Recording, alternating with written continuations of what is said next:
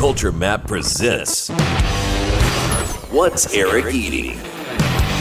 From the Gal Media Studios in Houston, Texas, here's Culture Map food editor Eric Sandler. Welcome to What's Eric Eating? Culture Map's weekly look at all things Houston bars and restaurants. I'm your host, Culture Map food editor Eric Sandler.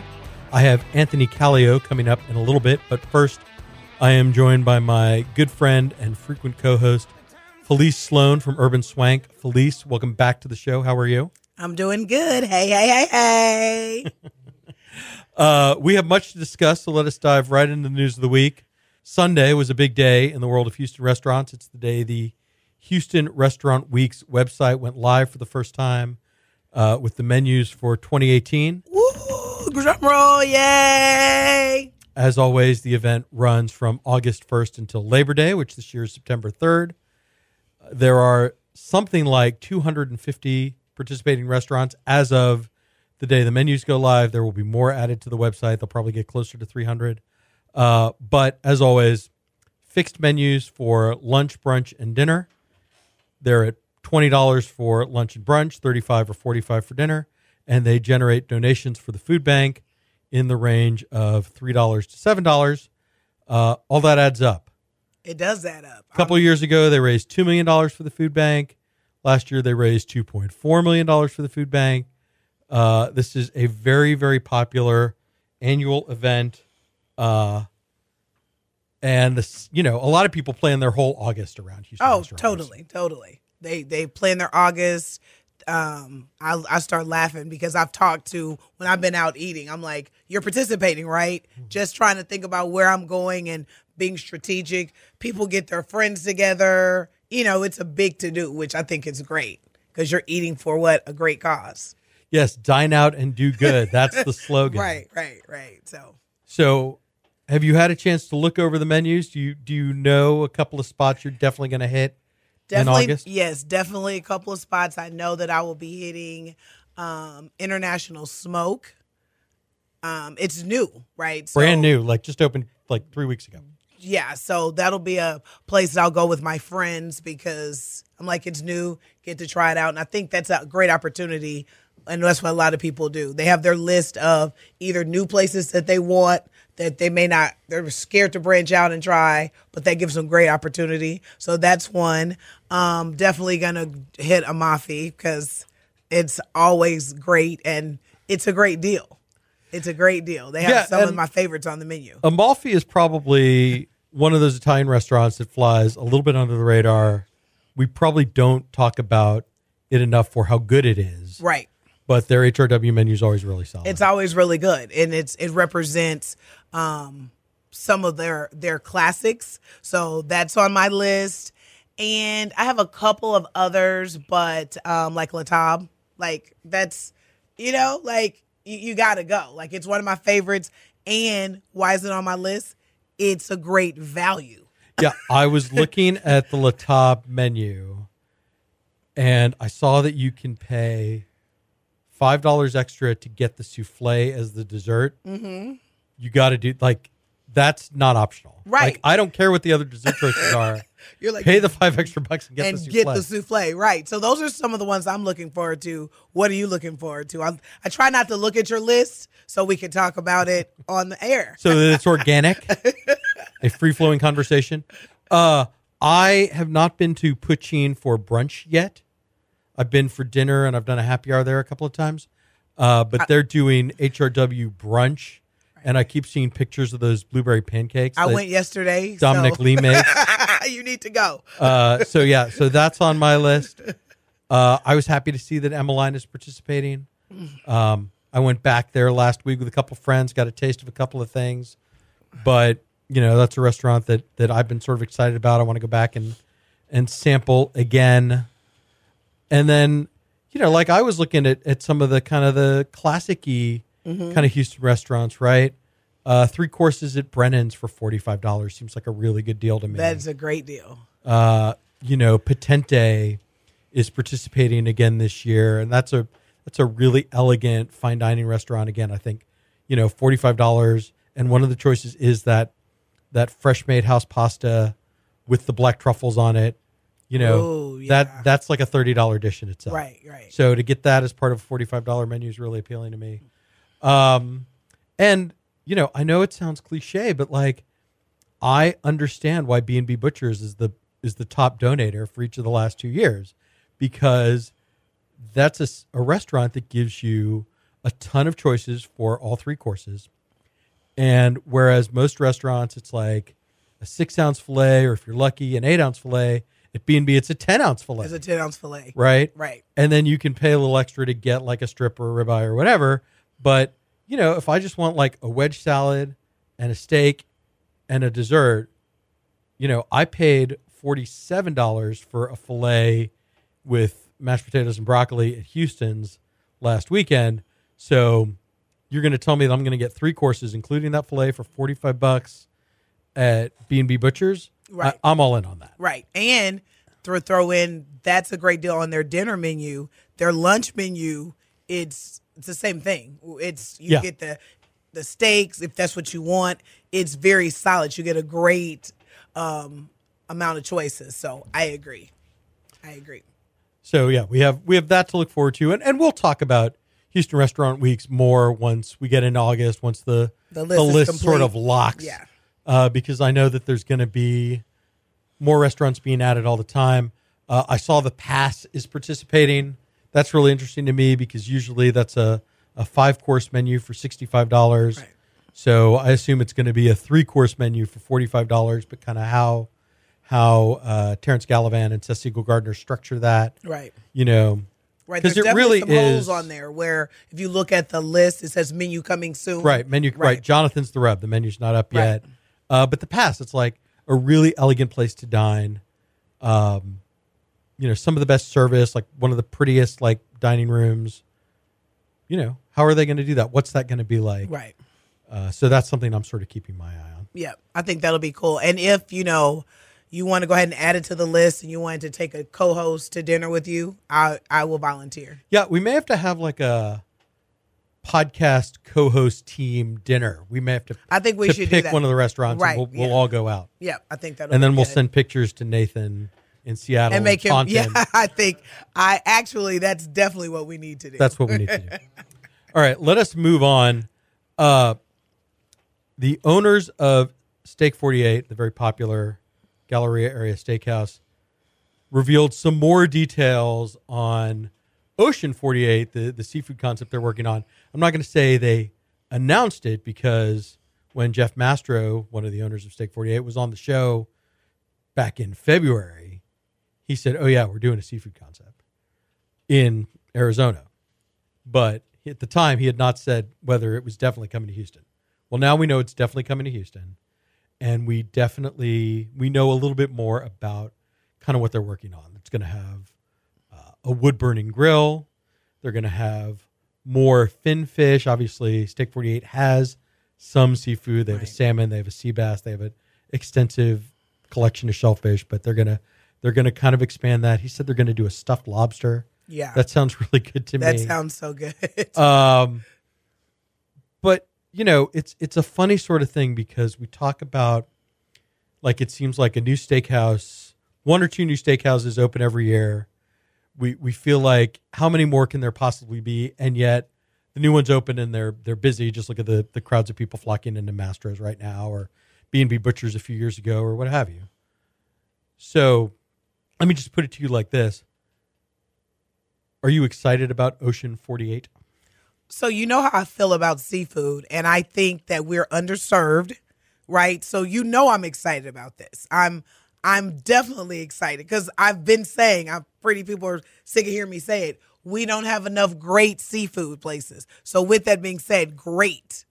I expect them to be great. I mean, they do a wonderful job at the steakhouse. So I am very excited. I'm looking forward to it. There are some great things when you talk to him that they're doing. So I would love to see how they're going to execute that with, you know, focusing mainly on sustainable fish and just all the interesting things that he talked to you about, like raising the bar, doing things that haven't been done. So when you think about seafood, you're like, well, what are they going to do? that's interesting in itself to me. Yeah, and I agree with you, right? We saw a couple of very high profile seafood restaurants close, right? Saltaire Seafood Kitchen closed, Holly's closed, Reef was damaged during the hurricane, still hasn't reopened. The timetable for that's a little bit squishy still. So, I mean, really, there's Starfish and there's Willie G's and maybe Danton's, and after that, like, I'm not sure where I would tell someone to go. Or Good Company Seafood, right? That's sort of 4. Right. And after that, like, I'm not really sure where I would tell you to go. Right. So there's certainly a potential there. And I'm not, after the success that they've had with Steak 48, I'm not betting against Jeff Master. Right. Location on that's TBA. I kind of threw out like, hey, well, Pesca closed. Like that's a seafood restaurant that's in the, like they said, they're going to stay near the Galleria. So there's a possible location for you. Saltaire Space is still vacant as far as I know. That's a possible location for them. Do you have any thoughts on kind of where you'd like to see them land? So kind of what you just said, I definitely would be, Saltaire would be great. That's a great location.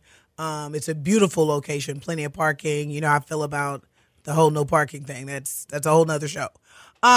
So Saltaire would definitely be there. But also, there's a couple of places that have closed in River Oaks District where they are. So I think that would be kind of cool for them to, you got Steak 48, Ocean 48. I'm pretty sure River Oaks District is pitching that to them. They would be crazy not to, because... Well, they do have that kind of, there's that Baltimore-based Greek seafood restaurant that's kind of very quietly working on the corner kind of next to Lake Colonial. I think that may fill the seafood spot for River Oaks District, and the name of it escapes me. But so that may, but yeah, I mean, definitely in that part of the world. Right, yeah.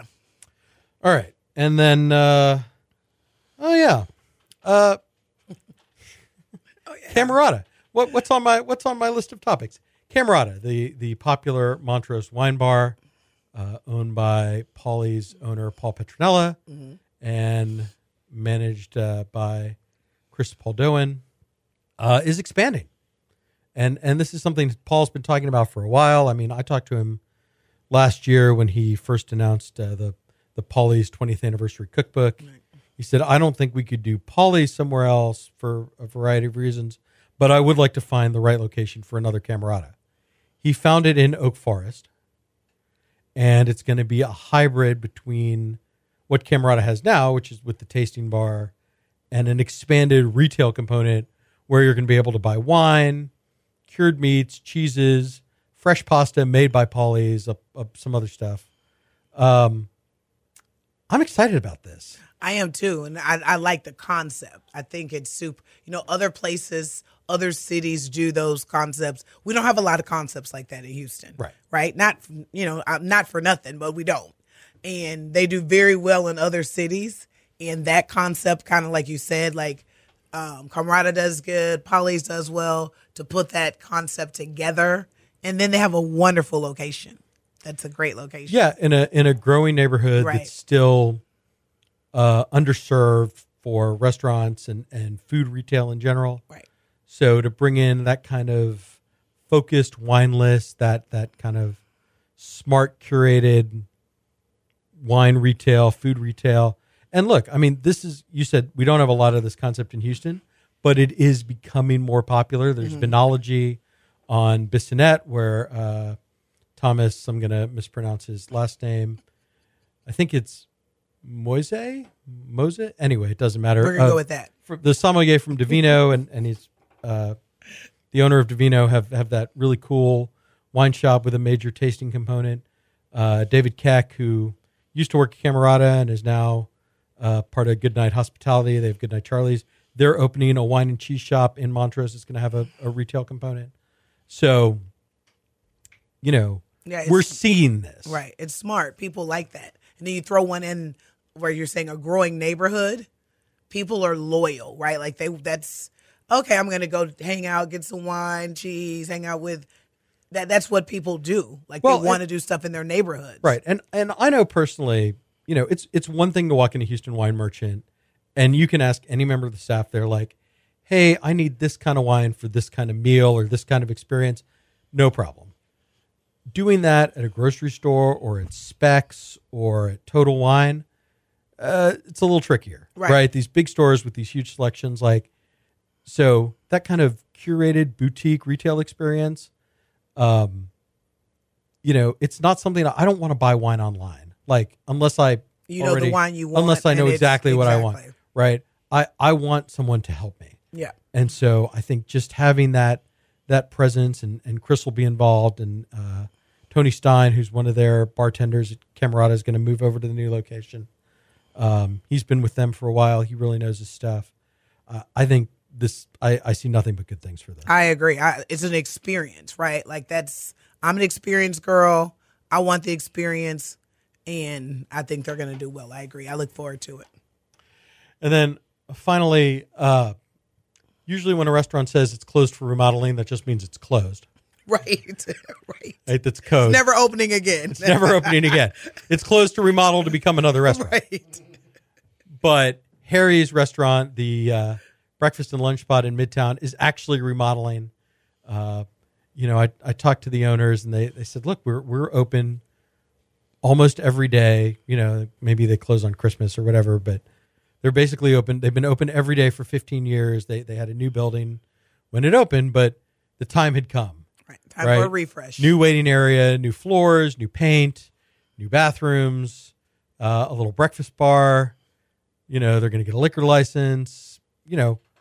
All these little updates to just kind of stay current. Midtown is booming, but they're not going to change the recipes. Still the same kind of classic, they do kind of classic Southern food and also some Greek food because the family's Greek. Are you a Harry's fan? Yeah, no, not. I'm not. Not.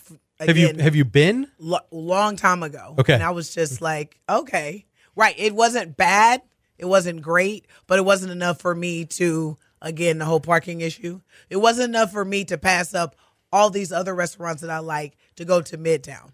Well, so right. I have a funny relationship because, I was once in a serious relationship with a woman whose family really liked Harry's, and they would go to Harry's all the time. So when we split up, she got Harry's. Oh, got it. She right, got, she got Harry's in the breakup. She got Harry's. She got Baba Yaga. She got a couple of other, and it's fine. Right. So I haven't been to Harry's in years. Not because I think I'm likely to see her, but just because that is a great. You know what? We need to. That's a whole. That's a show in itself. Yeah. Right. I never thought about when you break up, you have to split the restaurants and the place. You don't want to see each other. Right. Okay. Got it. Okay. So I digress. Sorry. I have not been to Harry's in a long time, but I think this remodel, they're going to reopen in the middle of August. I think that's going to get me back to Harry's. I think I probably owe Harry's a fresh visit. Right. Well, I'm looking forward to going to check out the refresh, especially because they'll have a liquor license. So, maybe I want to see how it looks and all of that good stuff. And I'm with you. I'll give it another try. You'll bring it back into your life and, Right. And let's not, this is kind of the snoozification of breakfast places, right? Snooze came in with breakfast every day and cocktails. No surprise that when Le Peep moved locations, they got a liquor license right. and started serving booze every day. And so now Harry's is okay, we kind of want in on that too. We want in, yeah. And I think, I think as long as they kind of continue to do what they do food-wise, because it's still a popular place. I mean, you complain about parking. By Midtown standards, they have a lot of it. Right. It's just that lot is always full. Right, exactly. So yeah, I think maybe time for a fresh look at Harry's. Okay, so. All right, that does it for the news of the week. We will be right back with our restaurants of the week. Stick around. You're listening to What's Eric Eating? So, Felice, we have two restaurants I want to talk about this week. The first is Padna's Cajun Eatery. Padna's. You got to Padna's. No, I don't. I'll do it for you. But I'm glad that you will. This is the new restaurant that opened back in April, May, at the corner of Taft and Westheimer in what used to be Biscuit Junkie. Talked about seafood restaurants in the news segment. Relatively speaking, Houston has a lot of places to get po' boys and crawfish and all that kind of stuff. And I would say it's hard for a newcomer to stand out. But I've been to Podnas a couple of times and I've really liked it. What do you? And I know no one is fussier about this stuff than you are. So I am very fussy about it. Well, you know what? I went, and the thing that I really like about it is that the owner, he is definitely a Louisiana native, like back the swamp, like he is deep in Louisiana, the roots. And so he gets it. And not only the food, so when you think about, like you said, the po' boys and the gumbos and things like that, it is not necessarily what we think about, because we're used to Texas gumbo or the Texas versions of those things, right? So I love to see that he's doing it for Louisiana, right? To the point where what Jalen, one of our friends, Jalen, she eats her gumbo. A lot of people in Louisiana eat the gumbo and they put potato. They don't do rice, they do potato salad. Yes. Right? Antoine Ware always had that at Harold's. Right. That was one of his deals. Right. Gumbo yaya. Right. It's a big thing. Yeah. So he didn't have it on the menu at first. I think he's maybe adding it, but it's an option, right? Like if that's how you want it, right? I'm like, do you? He said, oh yeah, we just don't have it on the menu yet, right? So, but the fried stuff was all really, the fried catfish was good. The fried shrimp po' boy was good. The crawfish are huge. They somehow still have them. This is a little late for me to be eating crawfish. Like my crawfish cravings are satisfied for the season, but I know some people just can't ever get enough. Right. And I talked to him about that. Like he's definitely offers some of the best crawfish in the city. Like he works directly with the guys, and he just wants to offer great crawfish. He's not doing what some of the other places are doing because they're popular and charging 5 times the amount for the crawfish that are like half the size that you can get there. I mean, I'm just saying. No, they're huge. Right. They're huge. And he's not marking them up to, kill everybody's pocket. So I think it's a great concept. The daiquiris are insane. I haven't tried those yet. You should try them. There are lots of them. He can rotate them out, and they're like you're getting in Louisiana. So I'm just saying. Okay, so let me just ask you about the one thing. How did you feel about ordering from the screen? Like having to use the touchscreen to order your food? Because I thought that was kind of cumbersome. Well, you know what? I think it's a fast casual concept. So when I was there, and I don't know if they're going to continue to do this, the guy was standing there next to me so I could ask questions while I was doing the menu. But I think once they get busy, right, like how that's going to work out. But for me, I thought it was kind of fun at first just because I had someone there. Now, right? I just can't so I guess this is kind of a generational thing. I think the younger you are, the more tech savvy you are, the easier this will be.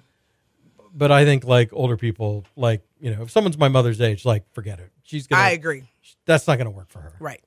So it's the only thing is asking people to kind of navigate that POS system, tablet ordering without any experience. I didn't even think about that. I think that's kind of tough.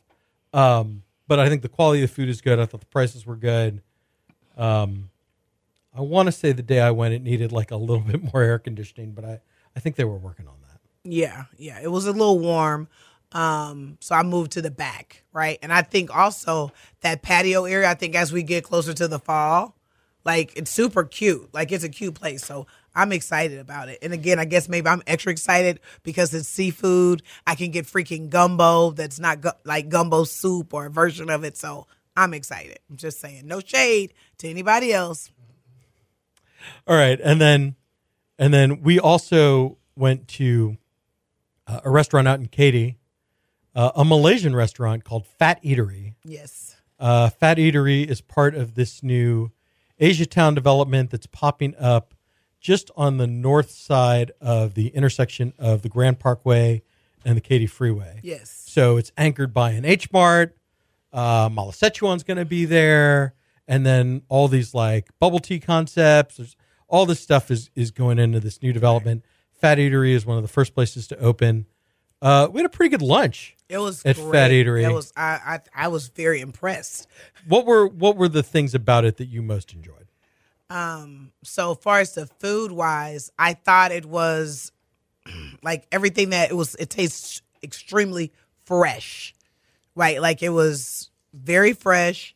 It had good seasoning. Everything was, and I'm not going to, we talked about this. I'm not saying everything was my absolute favorite, but that's just preference. But I thought everything was executed very well.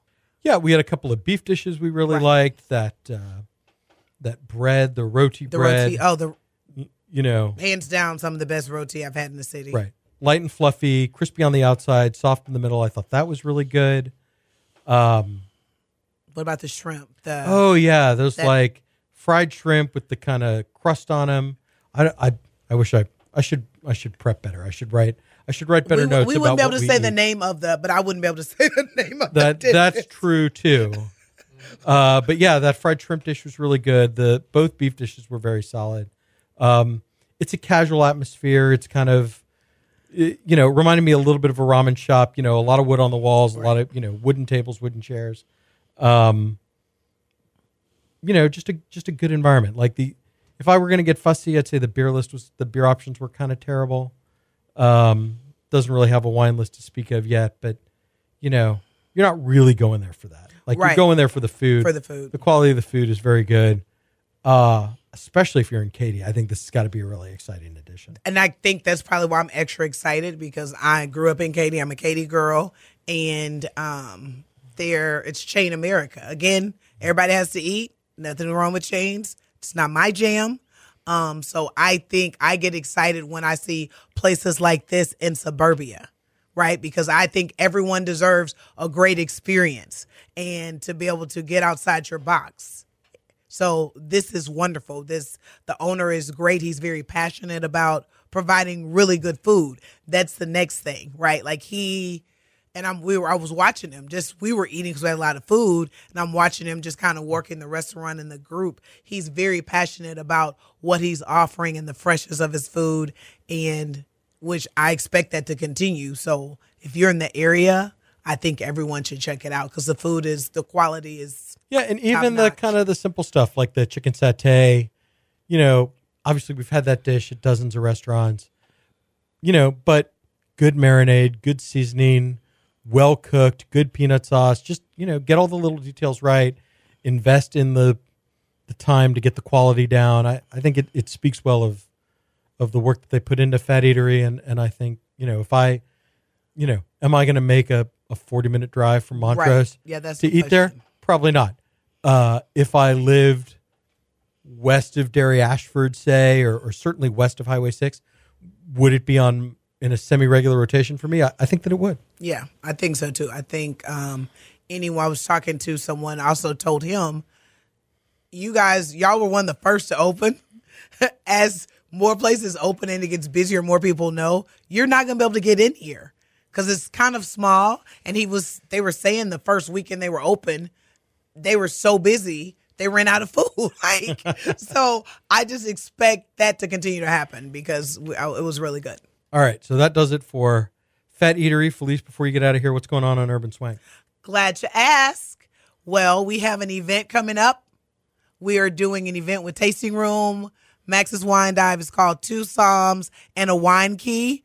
Brandy Key is going to be throwing some ingredients out there. She's the wine key. You get it? Wine. Anyway, she's throwing the ingredients out there. Some from Tasting Room and Max's are going to be competing to have the best pairing. So that's July 31st, 7 o'clock at the Tasting Room, Uptown Park. You can get tickets at urbanswang.com. Thank you very much. Thank you. And I will be right back with Anthony Calleo. You're listening to What's Eric Eating?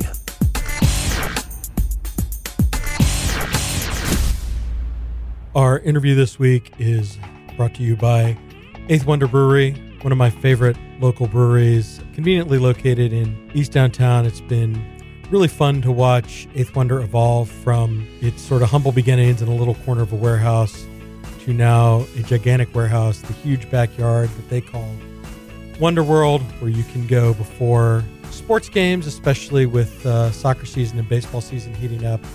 Eighth Wonder's brewery is conveniently located within walking distance. You might see my colleague Fred Fowler walking around there. I know it's a favorite spot of his. And there's always something new to try at Eighth Wonder. Like they just released their Procrastinator Session IPA, the official beer of doing nothing. They're going to have their hip hop series rolling out here in the next little bit. And, you know, you can always count on an Eighth Wonder beer to be refreshing, delicious, and fresh because it's made right here locally all the time. So thank you to Eighth Wonder. And here's our interview of the week. I'm joined this week by Anthony Calleo, a chef I've known for a long time. Anthony, welcome to the show. How are you? I'm good, Eric, man. Thanks for having me in today. Thanks for being here. Yeah, it's fancy. It's super fancy. It is. No, I was thinking this morning as I was putting my notes together. I met you like in 2012. I hadn't even been writing that long. Our friend Linda Salinas was like, no, you've got to go to this truck and eat this guy's pizza. Yeah, that was, were we at Jackson's Watering Hole then, or were we at Catbirds? I think you were at Catbirds. All right, so we'd probably just moved into those digs. Yeah, I mean, the truck, I guess, had only been open about a year then. And I have a very, very clear memory of going to maybe the worst tasting menu of my entire life.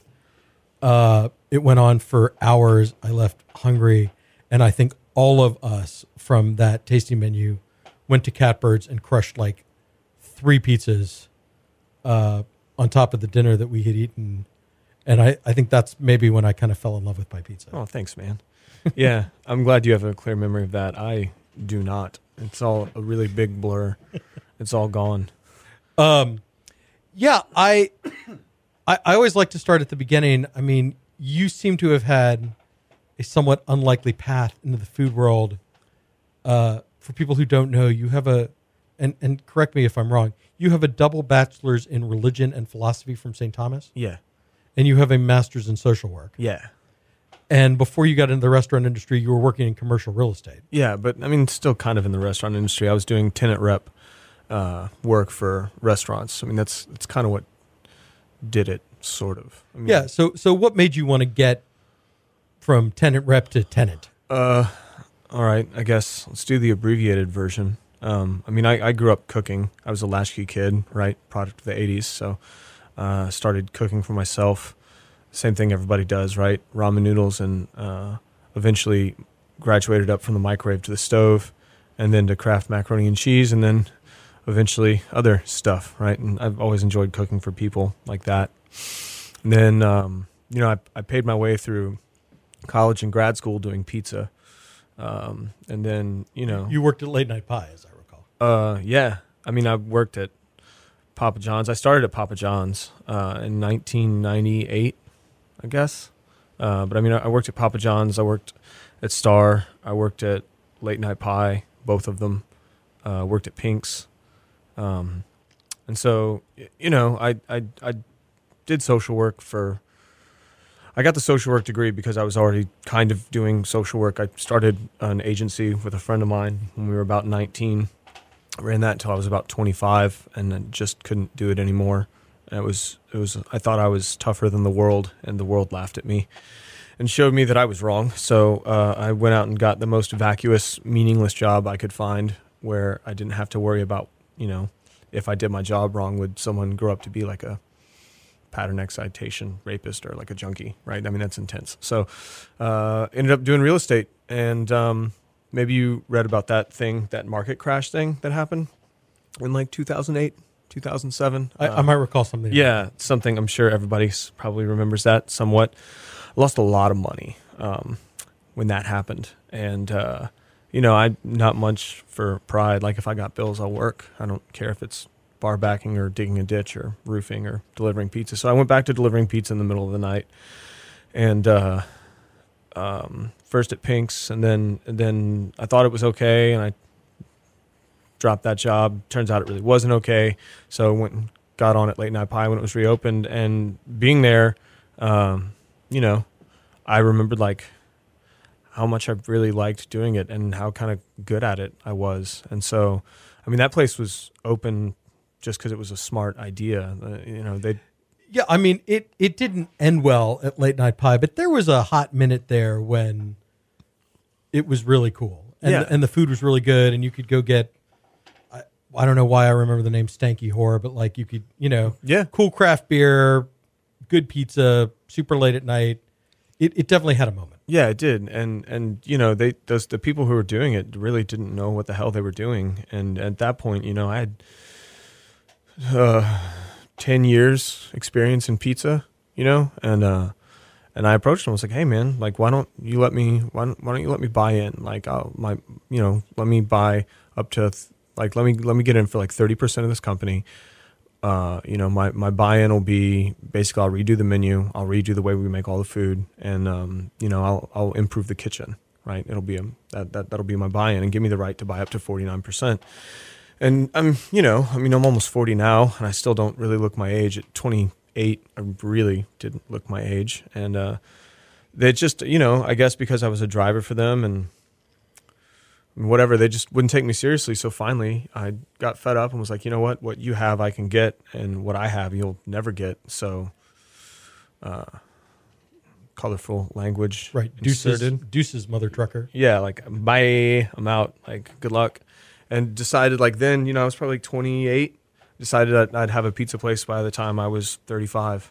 And the truck happened on a whim, and you know, I took 2 runs at places like brick and mortars that didn't work out. I'm really glad it didn't. I would have gotten my ass handed to me.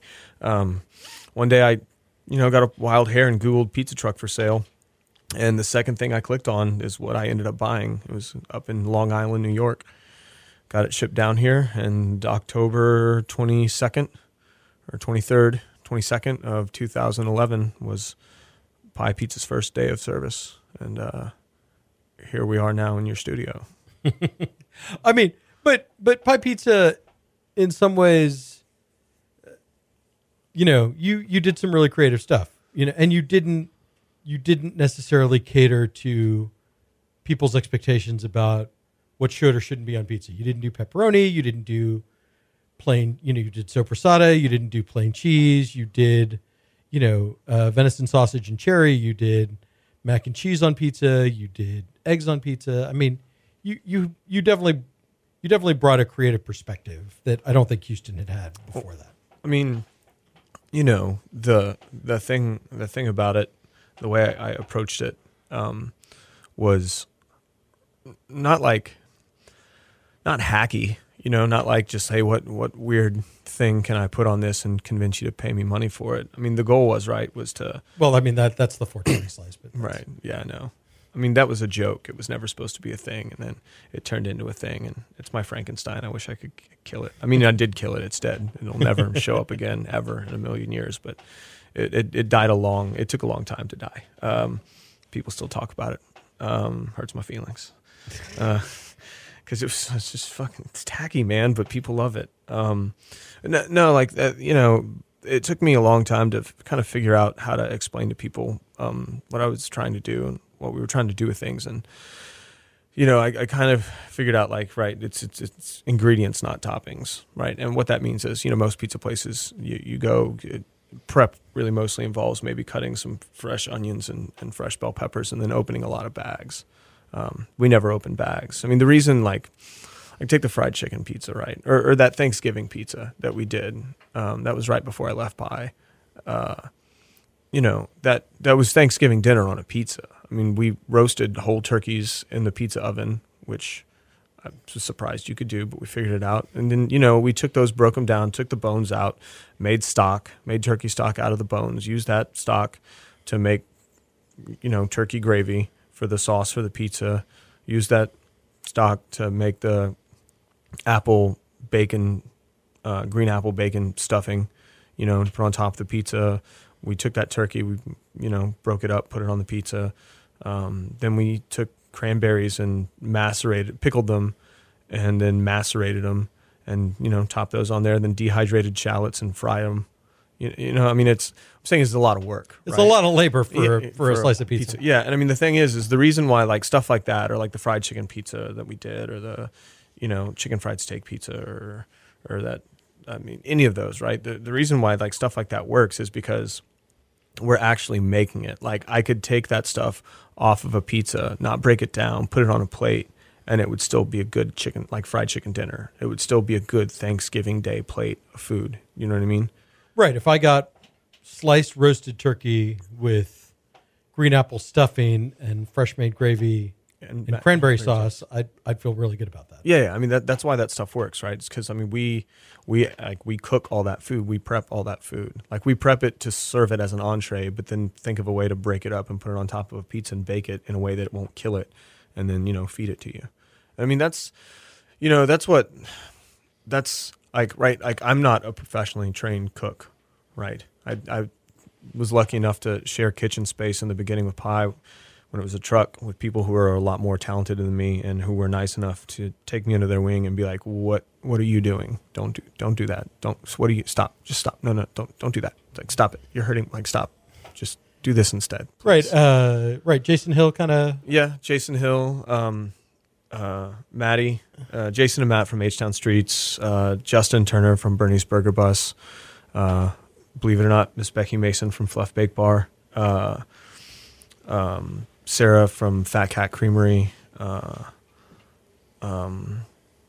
Austin Young, formerly of Yaki Snack Attacks, the great Philip Spear, he's up in Austin now. I mean, I was lucky enough to learn something from all those people and all those people and a bunch more that I'm not remembering right now. Right. Did you work with LJ at all? Was that? Oh yeah. God, I'm such a dick. Yeah. LJ Wiley, especially. He's down in Peru now with his wife. Yeah, but he had Yalapa. In Richmond. That was like very briefly one of the coolest Mexican restaurants in Houston. Yeah. I mean, his ceviche was the coolest thing. I mean, the only thing I've ever had that comes closer is maybe a little better. Sorry, LJ. Was Jean-Philippe when he had Cove. Yeah. But I mean, there still is nothing like it to this day. Either one of those concepts in this town.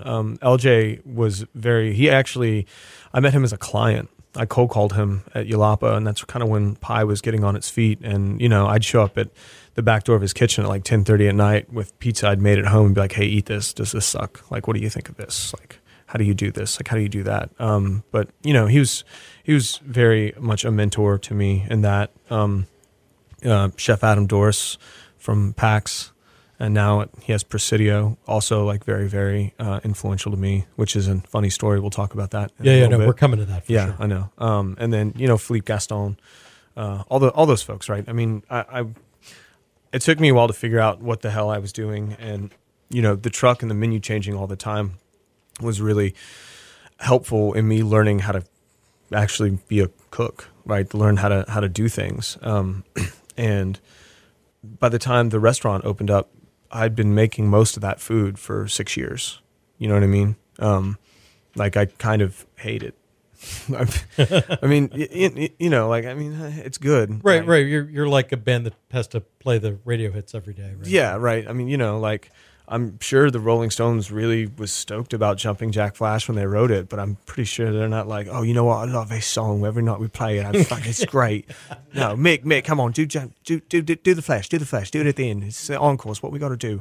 I promise you, that's not what they say. I also don't think I'm the Rolling Stones of pizza. Don't get me wrong. It's just the first thing that popped in my head. But yeah, I mean, I've been making that food for like 6 years, and it's what I wanted to do then, and it's something that I had to say, and I said it, but I'd really like to do more than that. I'd really like to, show people that I have other things to feed them that isn't like Thanksgiving dinner on a pizza. All right, we're gonna come to that too. Yeah, we're gonna tease that we're gonna put a pin in that for just a second. Because I do think a lot of people were surprised when you left Pi. I'm sure they were. I was surprised.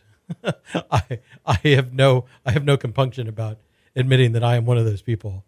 And a lot of people kind of want to know what happened. I mean, I was pretty surprised too, Eric. Yeah. you know,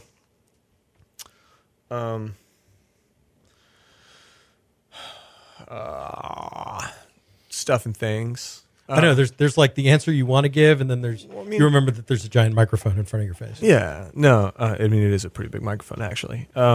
It's on you guys can't see this because this is radio, but it's on a little swivel thing. It's pretty cool.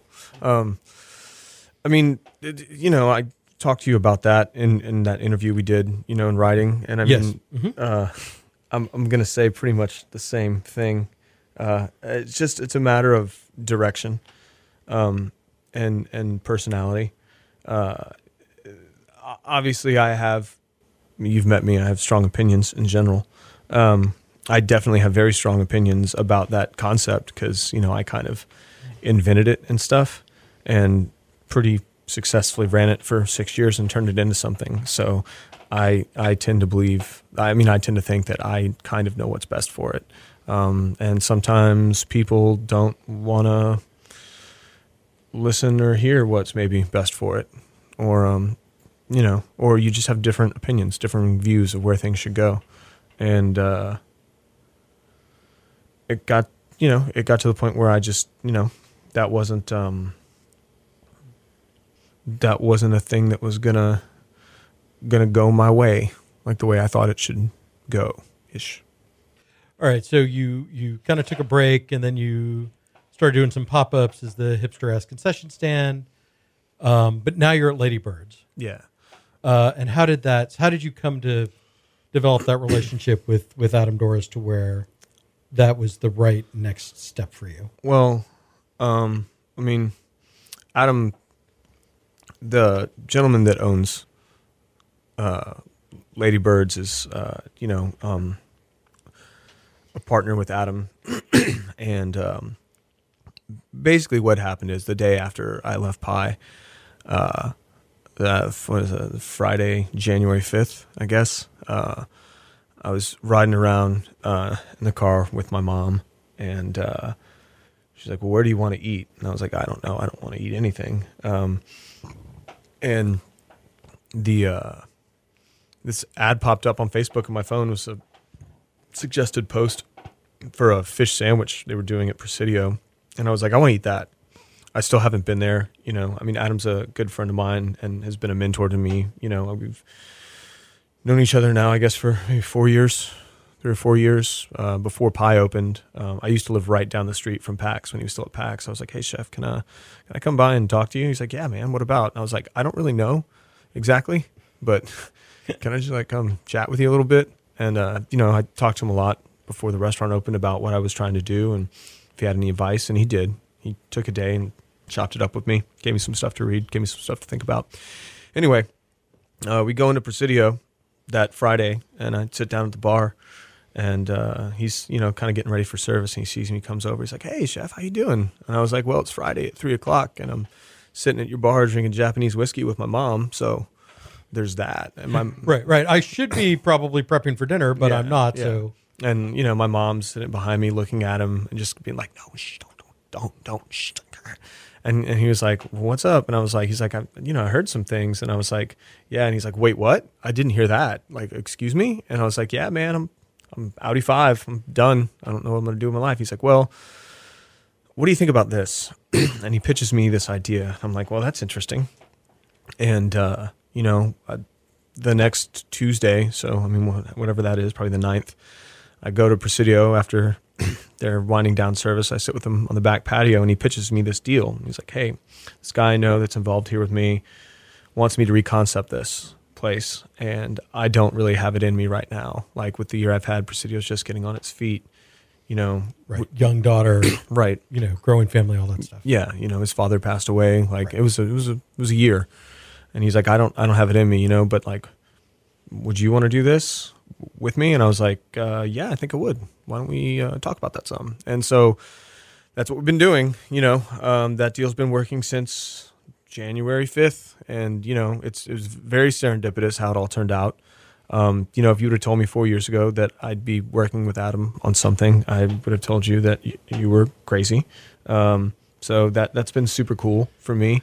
And we should say, I mean, you're doing kind of what you do, right? Which is food that's smarter than you expect it to be out of a food truck in the Lady Bird's parking lot.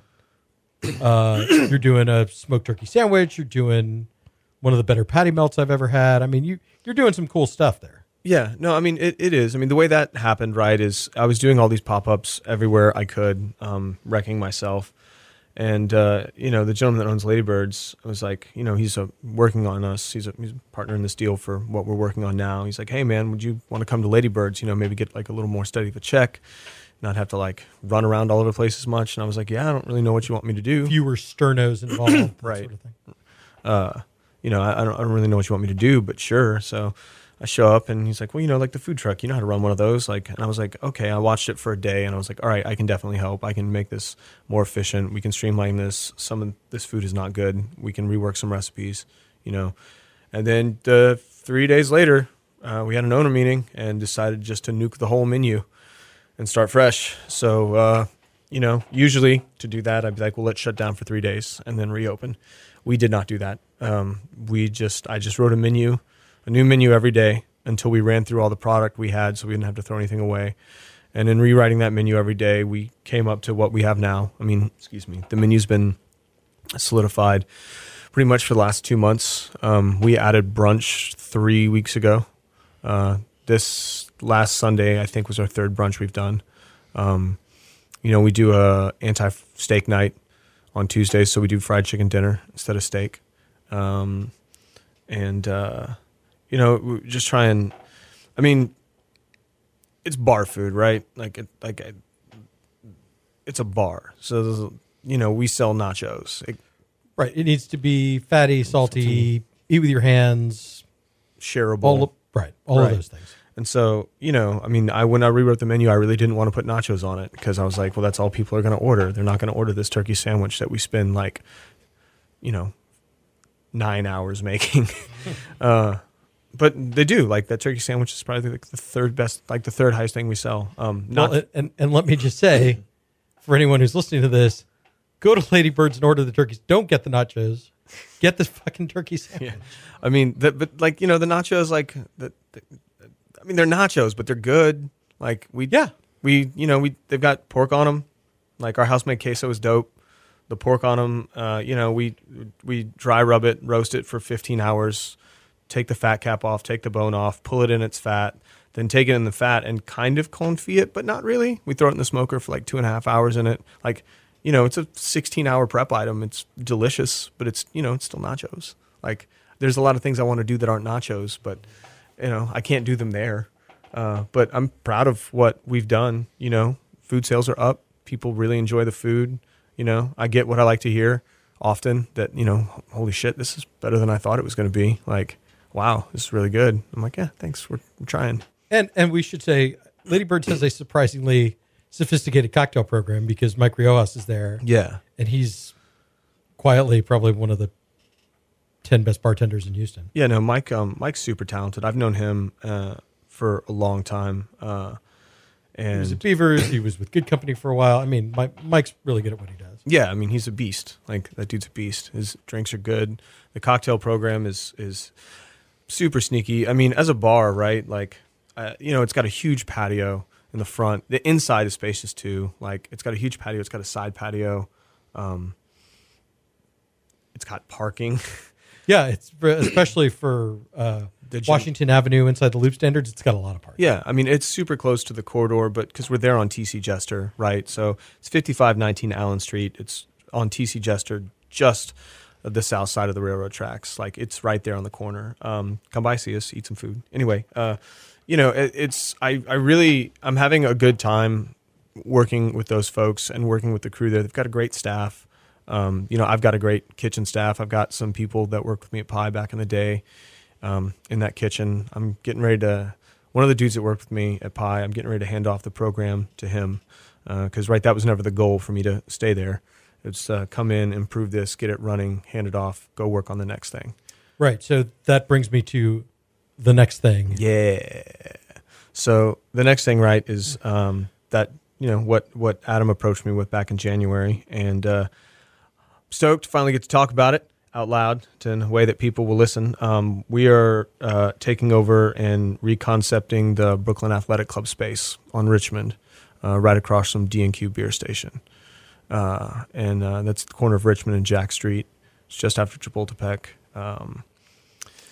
Right there where the 59 right at spur the comes through. spur in Richmond. And it's a great space. It's got great bones.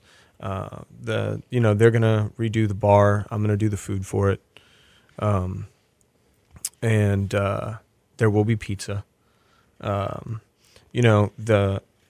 The way the rest of the menu is going to shake out is really going to be determined by what we can really get out of that kitchen space, because that kitchen is so small. But with the remodel, we've talked about it a couple of different ways now, and I think we're getting to a point where we will actually have, almost the size of a kitchen I had at Pie, and I mean that menu was too big. Like, that was the first time I ever wrote a menu for a restaurant, and I was really excited about doing it. And there was no one there to be like, hey, maybe you should calm down a little bit. Like, all the prep for all of these pizzas is going to kill you. Yeah, don't do that. Like maybe chill out. Like, come on, buddy. I've learned from that one, and Adam and I have talked about the food a lot, and so and Presidio has a pretty tidy little menu, right? Yeah, and it changes some, but it's pretty short. I mean, Adam does, one of the things I love about Adam's food is he does way more jazz than, symphony, right? I mean, because, a lot of people may or may not know this, but the way he sources ingredients is, super what's around. Yeah, there are, quiet, well, I don't know if quietly or not so quietly, but if you ask farmers, like, who buys from you, they always say Presidio, Adam Doris, whatever. Or when he was at PAX, it was PAX. Very few people buy more local ingredients than Adam does. Yeah, I know. And that's what I've never really gotten to do that. I've never really been given an avenue to do that. And, working with him on this project is so exciting to me because he's a phenomenal chef. And, he's forgotten more than I've learned at this point in my career. So getting to do that at this new venture we're going on, getting to work with him in that way and learning how to buy product that way is something I'm really looking forward to, and like really looking forward to feeding people. So you have a vision that it's going to be some pizza and some other stuff. Can we say like 15, 20 items probably? No, way smaller. Okay. 9 items is like what I'm... 4 pizzas and 4 not pizzas or something like that? I mean, let's pretend in a made-up universe that this is actually what's going to happen. Because it ain't, right? No battle plan, no matter how well laid, survives first contact with the enemy. I'm not calling you the customer the enemy. I'm just you are a little bit, but that's fine. It's a figure of speech. Right? I think probably it looks like 1 salad, 2 or 3 other items that could be a wing or a sandwich or an arancini or a something. 4 to 5 pizzas, and then I'd really like to do an antipasto plate because antipasto is just an Italian version of a meat and cheese board, but a little more involved. And the question I've been asking myself lately over the last 3 days is like, how do you do an antipasto plate but exceptionally? I don't know if I have an answer to that, but I've got some theories. And the only way to find out is to try. Right, yeah. And so, that's something I'm really into the idea of because that space is so big, right? And it's a lot of seating. Yeah, we're doing some rearranging of some things to make it a little more manageable and I think more enjoyable for our guests. But yes, more shade is always good. Yeah, right. Absolutely. It's Houston, right? It's hot and sticky. But the food there, I think it's important that it revolves around sharing, like dishes that are very shareable, that are very communal, because of how this space is laid out and because it's so big. I think that's really kind of what people will be looking for when they come there. And it'll be super fun, super cool, super casual environment, and the fun will be super cool and super fun, but I'm not so sure about how casual exactly. So when roughly do you expect to throw open the doors to this new monster? That is a great question, buddy. I got nothing. I mean, By the end of the year? Yeah, should be. Maybe. Okay. And then do you have a name for it? Yeah, sort of. It's a little complicated, but I mean, It's not going to be pie pizza. no, it is not. Just because I know people, if I didn't ask you, somebody would be like, well, what's it going to be? Yeah, no, it's fine. I mean, I'll say this, like, we're kind of teasing it, and I mean, we're not being cagey on purpose, right? It's just things happen, and the last thing I want to do is, or any of us want to do, really, is promise you something, tell you something, say this is what it's going to be, and then everything's pretty organic and in flux, right? So something changes, and then, well, I set this expectation having said something and end up, putting something else out there. It seems imprudent to me. But I will tell you, if you follow Presidio or myself or Ladybirds or, on social media, like there are hints out there. It's around. Like you can. Yes, the name is out there. Yeah. Or a version of the name. Yeah, it's around. I mean, the first round of stuff we'll be doing for the new restaurant is going to be next Monday, a week from today. It's July 23rd at Presidio. They're closed on Mondays, so we're going to start doing Speakeasy Mondays. We're calling them Magic Mondays. Michael Riojas, beverage director for what we're doing. He will be doing the bar at our new place with me and Adam also. He'll be doing some drinks. I will have the old pizza truck out there. Doing Back from the dead. Yeah, I mean, that's the hard part about doing pizza, right? Like you got to have an oven. So I luckily have one. It's just on some wheels. So we're going to pull that guy out and make some pizzas that we've been working on paper. I actually start working on them not on paper today when I leave here. I'm going to stop by Central Market and spend too much money for stuff and go tinker. But, I mean, it's going to be, I'm really excited about it. I mean, there's going to be a new dough recipe. Probably 2 kinds of dough, and it'll be the food that I've really wanted to serve people for the last year and a half, but just haven't really been able to. I mean, it's not, there's not going to be any ranch. There won't be any mac and cheese. Like there won't. It's but it'll be real delicious. Like it won't be boring. And people can follow that Ladybirds Bar on Instagram. Yeah, on Instagram it's at Ladybirds Bar. Your pizza and _chaos. No, right? it's just Pizza and Chaos, one word. Oh, Pizza and Chaos, all Pizza one and word. Chaos, one word. And then Presidio is Presidio HTX, Presidio HTX. Give us all a follow. That's really the best way to check out what we're doing. The link for the event Monday is on all those pages. And I'll put it in the Culture Map article that accompanies this podcast.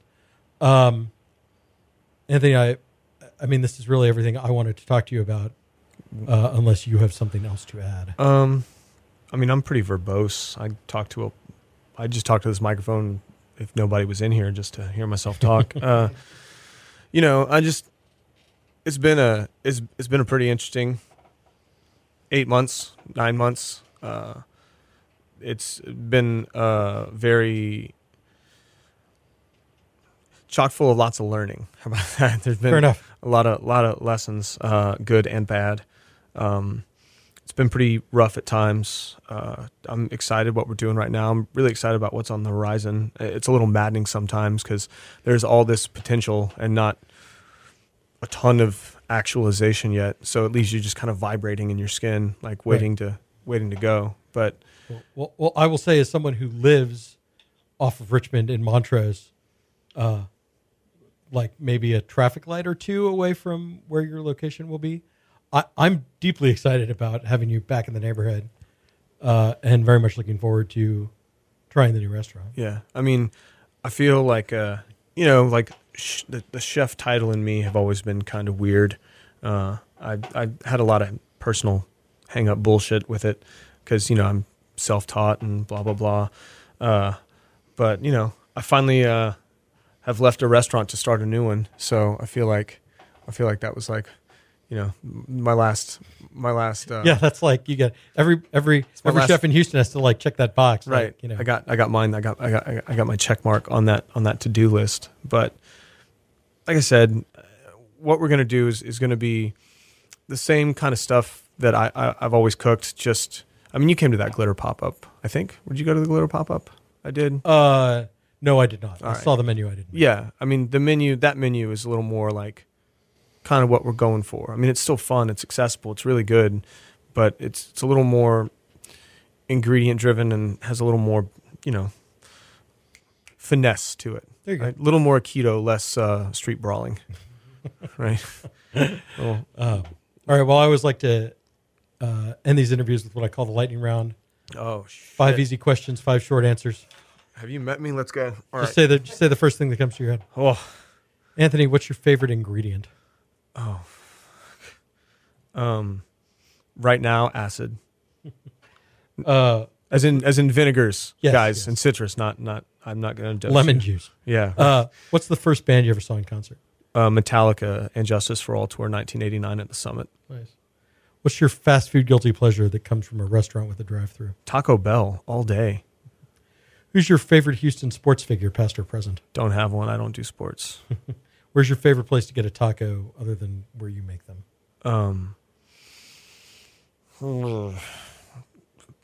Tierras Calientes or Guadalupana or it's Houston, Eric. There isn't one.